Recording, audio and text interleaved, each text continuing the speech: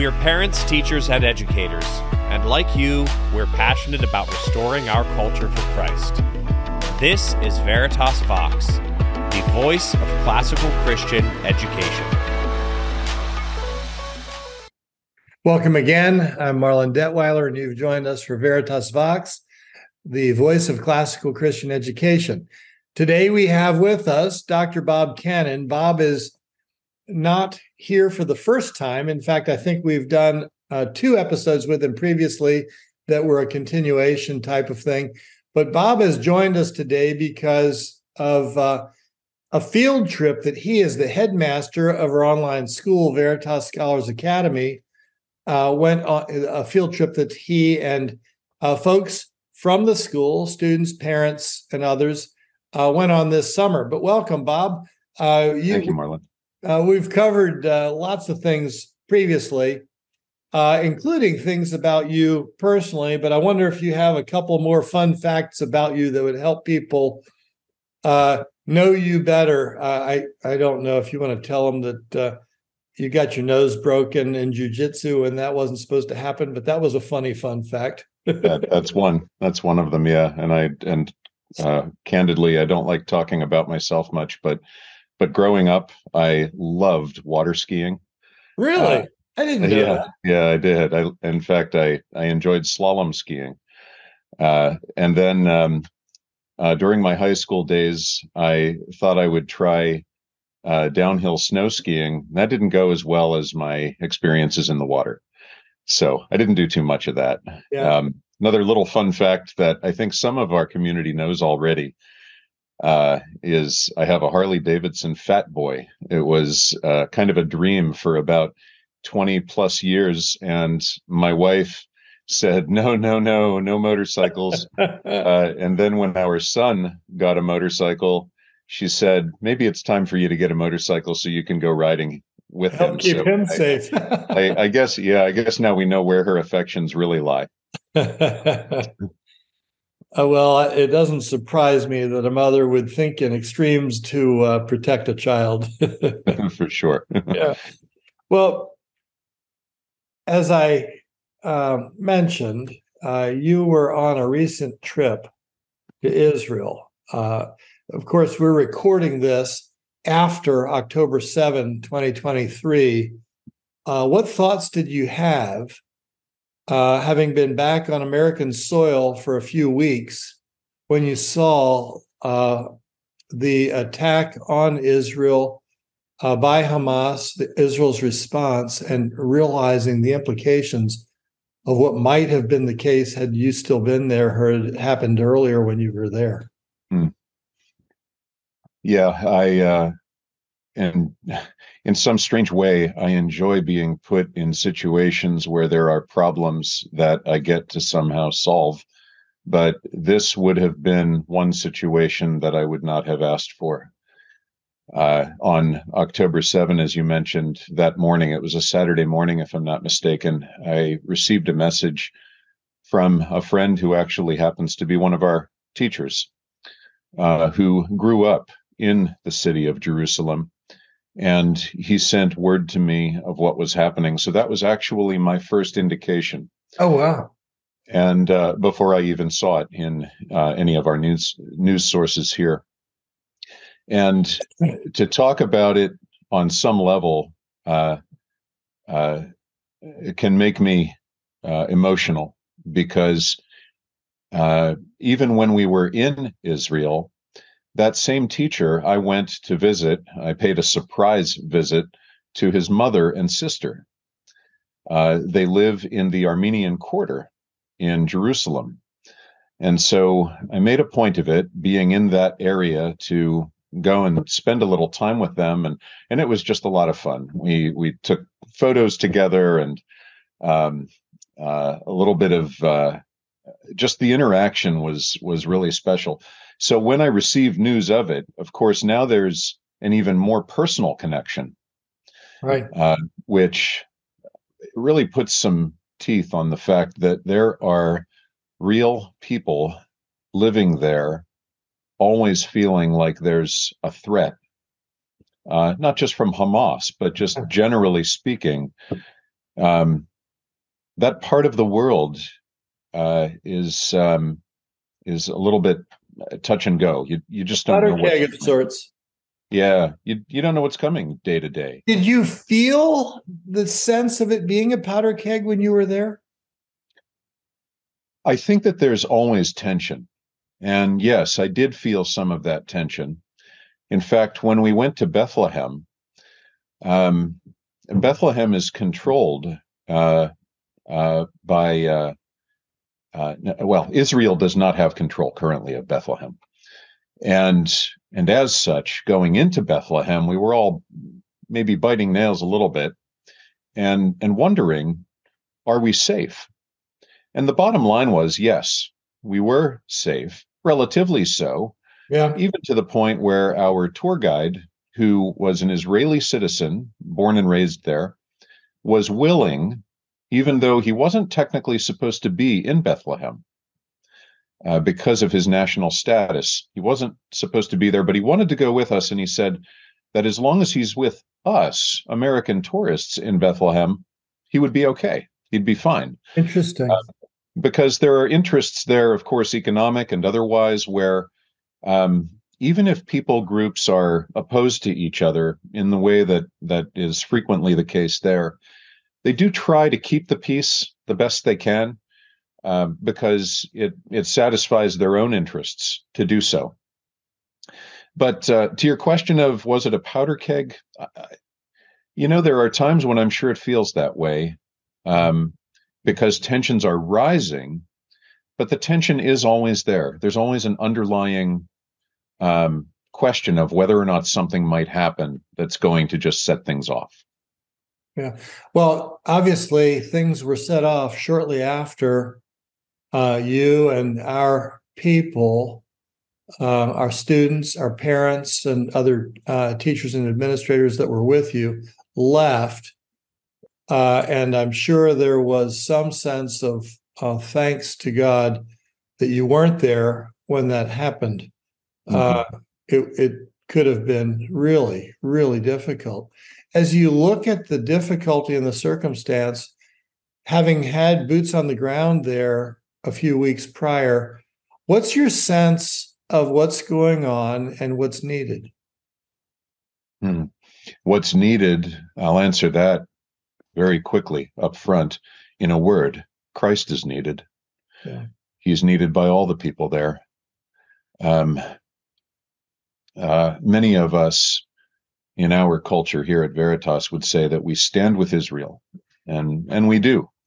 But let's not forget that whether you're an Israeli citizen or someone who regards himself as a Palestinian or whatever people group you may be, we had dinner with at a restaurant owned by a woman who is in the Druze, D-R-U-Z-E, culture.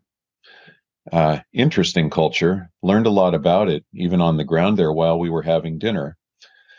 And so there are other people groups there, is my point.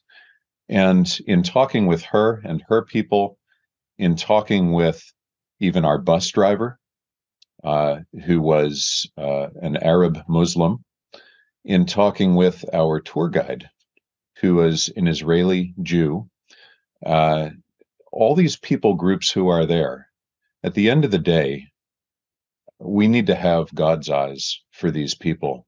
We can get so enmeshed in the details of this life and the politics and all that's swirling around us that we sometimes fail, I think, to take a step or two back and recognize that God's perspective is that He ultimately wants peace. In fact, Jerusalem is the only city in the scriptures for which we are told we ought to pray for the peace of. Yeah. And so there's a lot to say about Israel in general, Jerusalem specifically, and the special place that it holds in the scriptures. Even prophetically, it's being regarded as a stumbling stone to the nations.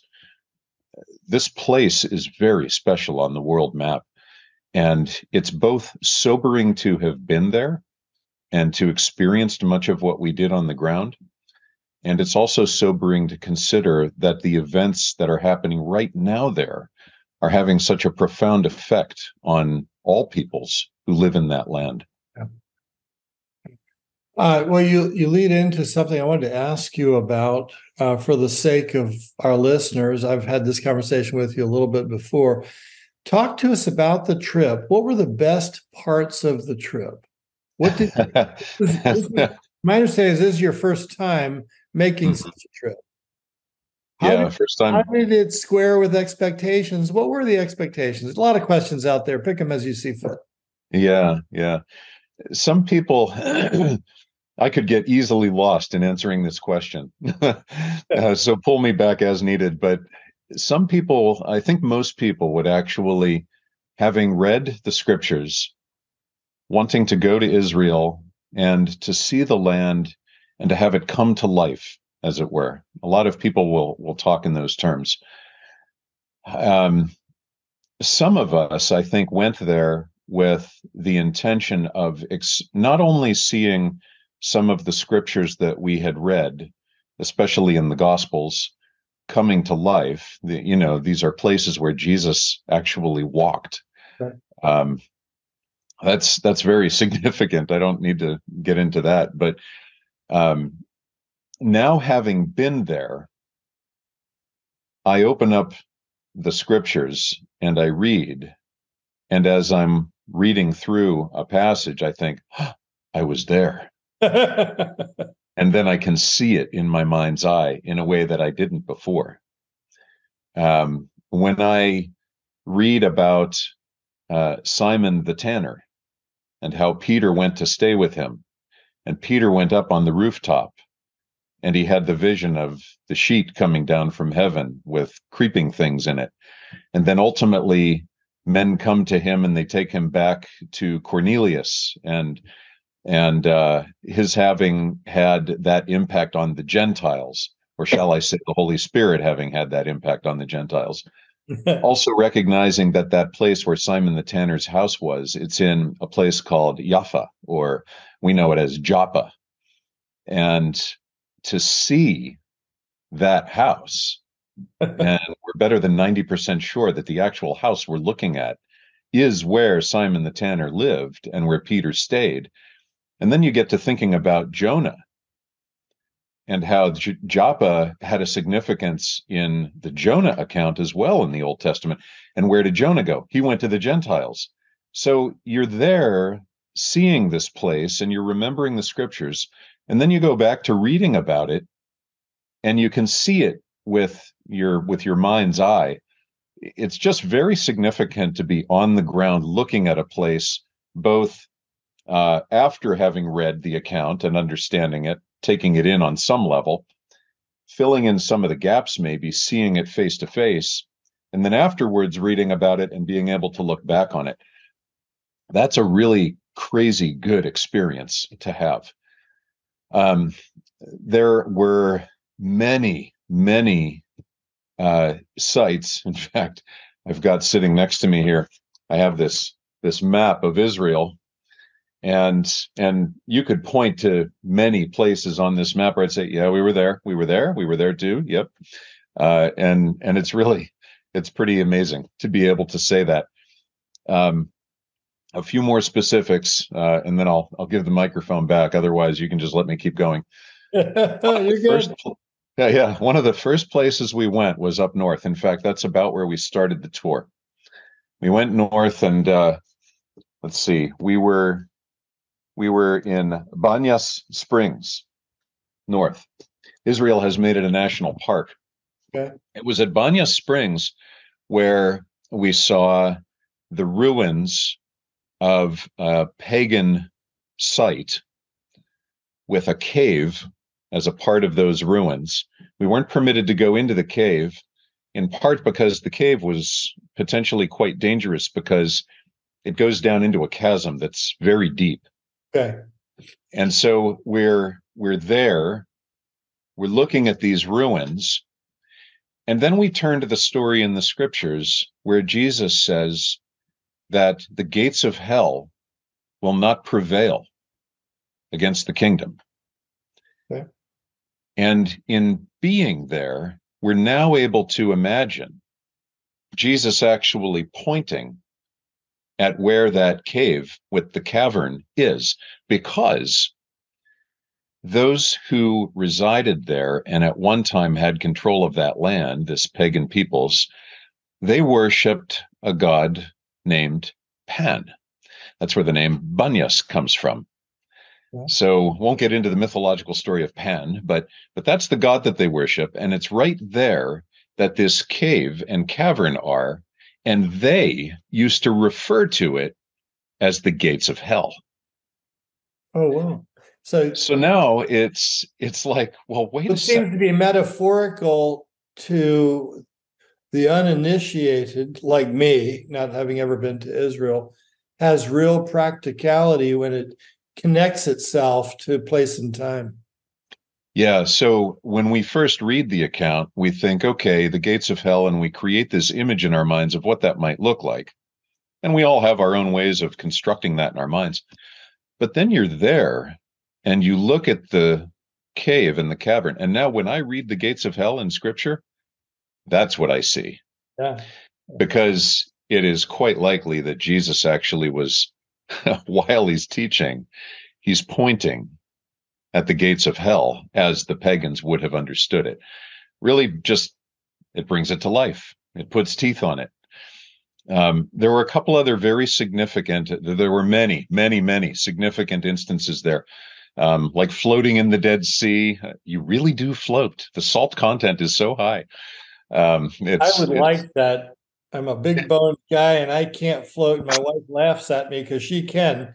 And I need more salt. Sounds like you and I both sink when we get into a swimming. But the Dead Sea was amazing. There were two instances that I will make short mention of, but they could deserve a lot of time. One was when we went to a place called the Church of the Sepulchre, and when we were there, Sam Andriatis, he was our tour director or academic director, if you will, for the Veritas team. We had a tour guide who was with us the whole time in Israel, as I mentioned before, but Sam was the academic director, and between the two of them, the Israeli tour director was talking about all things historical, and Sam was making the fantastic spiritual connections to all these details. So that was a wonderful interplay between the two of them.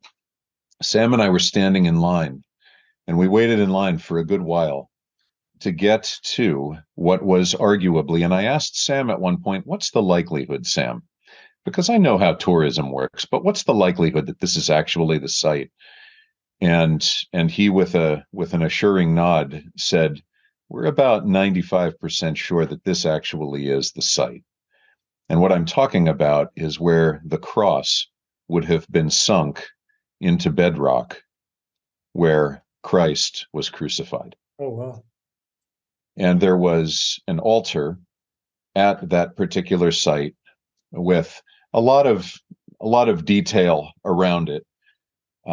But the real significance of it was getting to that altar, getting down on your knees, reaching through a hole in the ground where you could reach down, and about up to my elbow, so 18 inches or so, you could actually touch the rock, and that was arguably the actual bedrock where the event happened. The bottom of the cross would have rested. Mm-hmm.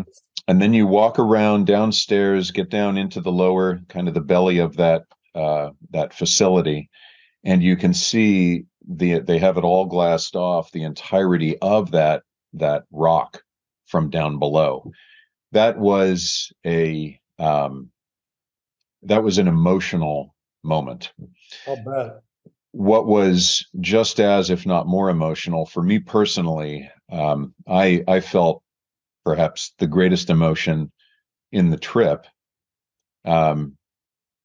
sitting on a bench just outside it was a short fence. I could have hopped it really easily, but I didn't. Bad example to the kids. There was a fence around the actual Garden of Gethsemane. And that was very moving for me, to just sit quietly and to reflect on what was happening that night in the garden, as the Lord was praying and asking, Father, is there any other way? And 3 times, no, son, this is the only way to accomplish this.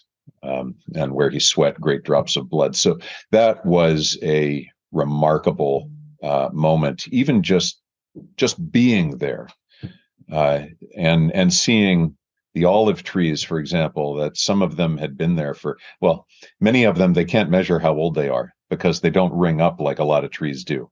Oh, interesting. And so they just grow and they grow and they grow. And so some of them were many hundreds of years old, no doubt. How did the trip change you? How did it change the students and their parents and others that were with you on the trip?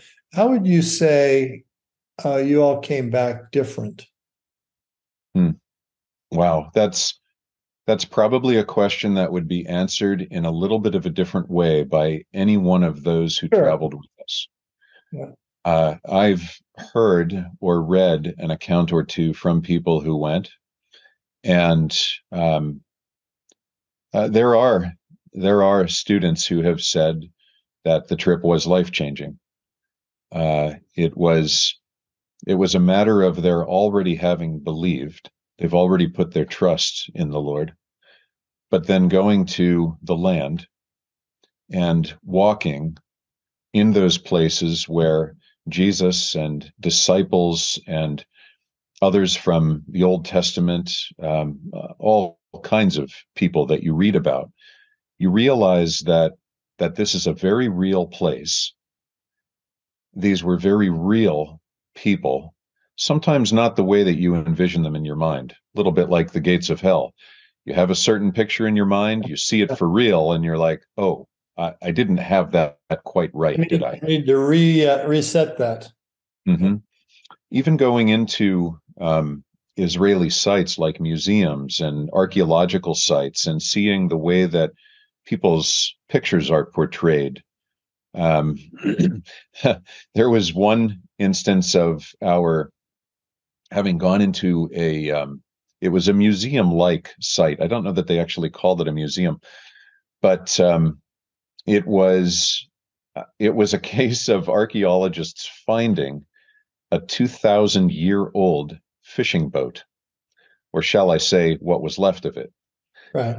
But it was a pretty amazing recovery of a boat. But when they first found it, they would, of course, very gently, because they're archaeologists, but they would touch the wood of the boat, and it would so easily disintegrate because it's so old.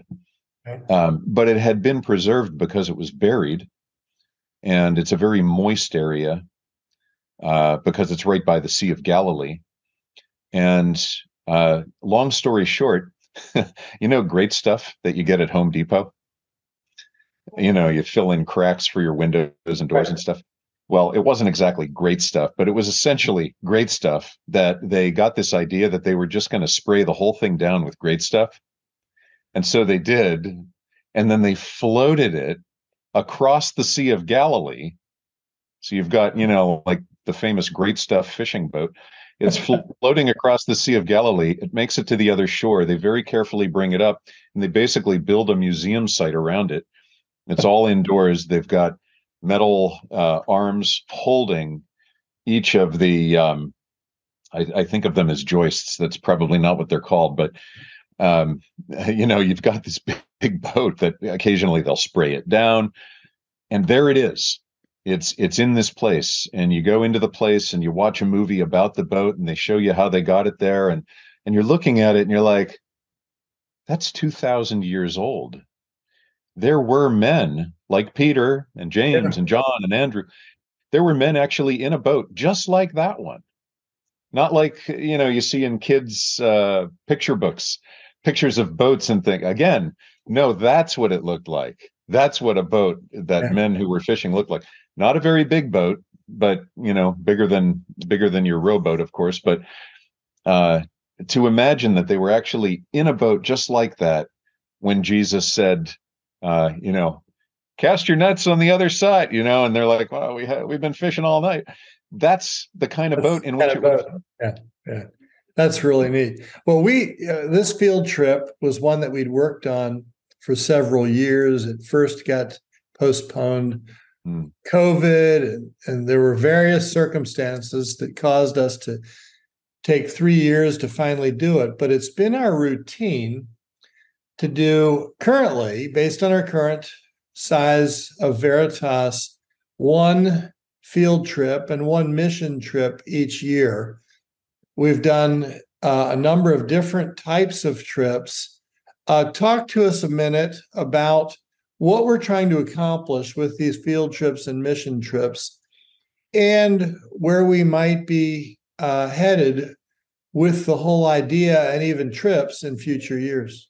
Yeah, I'll start with this, and I hope the comment doesn't sound at all provocative to some, but we don't want for our students to be worldly, but we want our students to be worldly.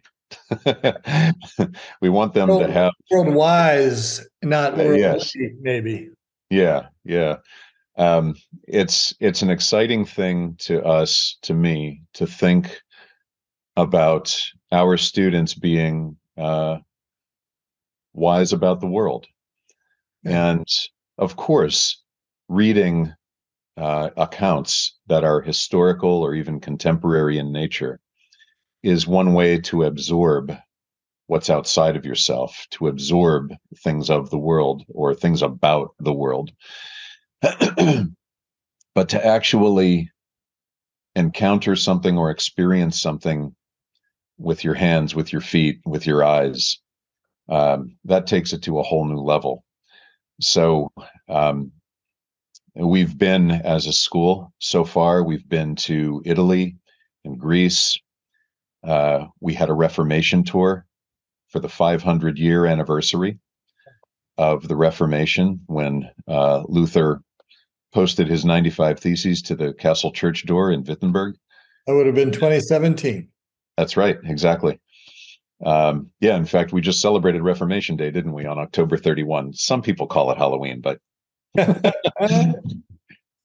and we've been to, in that tour, Germany, Switzerland, and France. We've been to the British Isles, so Wales, Ireland, England. We, of course, we're talking about Israel. This was in some way a very different and a special kind of trip from a spiritual perspective. But don't get me wrong, when we were in Germany and we visited sites where reformers, not just Luther but others, either were or resided, that too becomes a spiritual experience of sorts. So the history, the spirituality, the culture, even enjoying the foods of these various places. I didn't mention yet that we are going to Italy and Greece again. Other parts of Italy and Greece, in fact, compared with the first tour that we did. But all of these tours are, in fact, well connected, I think, by design, with what our students encounter in their learning with our academy, especially when you think about the great books of Western civilization, our omnibus curriculum that Veritas designed. It's there that you read, and then you go to a place like Italy or a place like Germany, and you encounter the things that you read about. And just like going to Israel and encountering the things that you read about in the scriptures, you go, wow, like, this is real. This really did happen. And it's not that you didn't believe it before, but now it's really solidified in your mind. Yeah, we've run out of time. There are a lot of places that we could go with this conversation, but I hope it's whet the appetite of the people that are with us today, listening and watching, to consider the value of these field trips. We didn't talk much about mission trips, which also can be to interesting places and really expand the understanding of God's world to the students. So thank you for doing that. Thank you for being here. Thank you for what you do. I sure enjoy working with you. I appreciate our friendship, and I appreciate the heart that you have for the thousands and thousands of students that come under your careful watch. Folks, you have joined us for Veritas Vox, the voice of classical Christian education. Thank you. And Bob, thank you. Thank you, Marlon. Take care.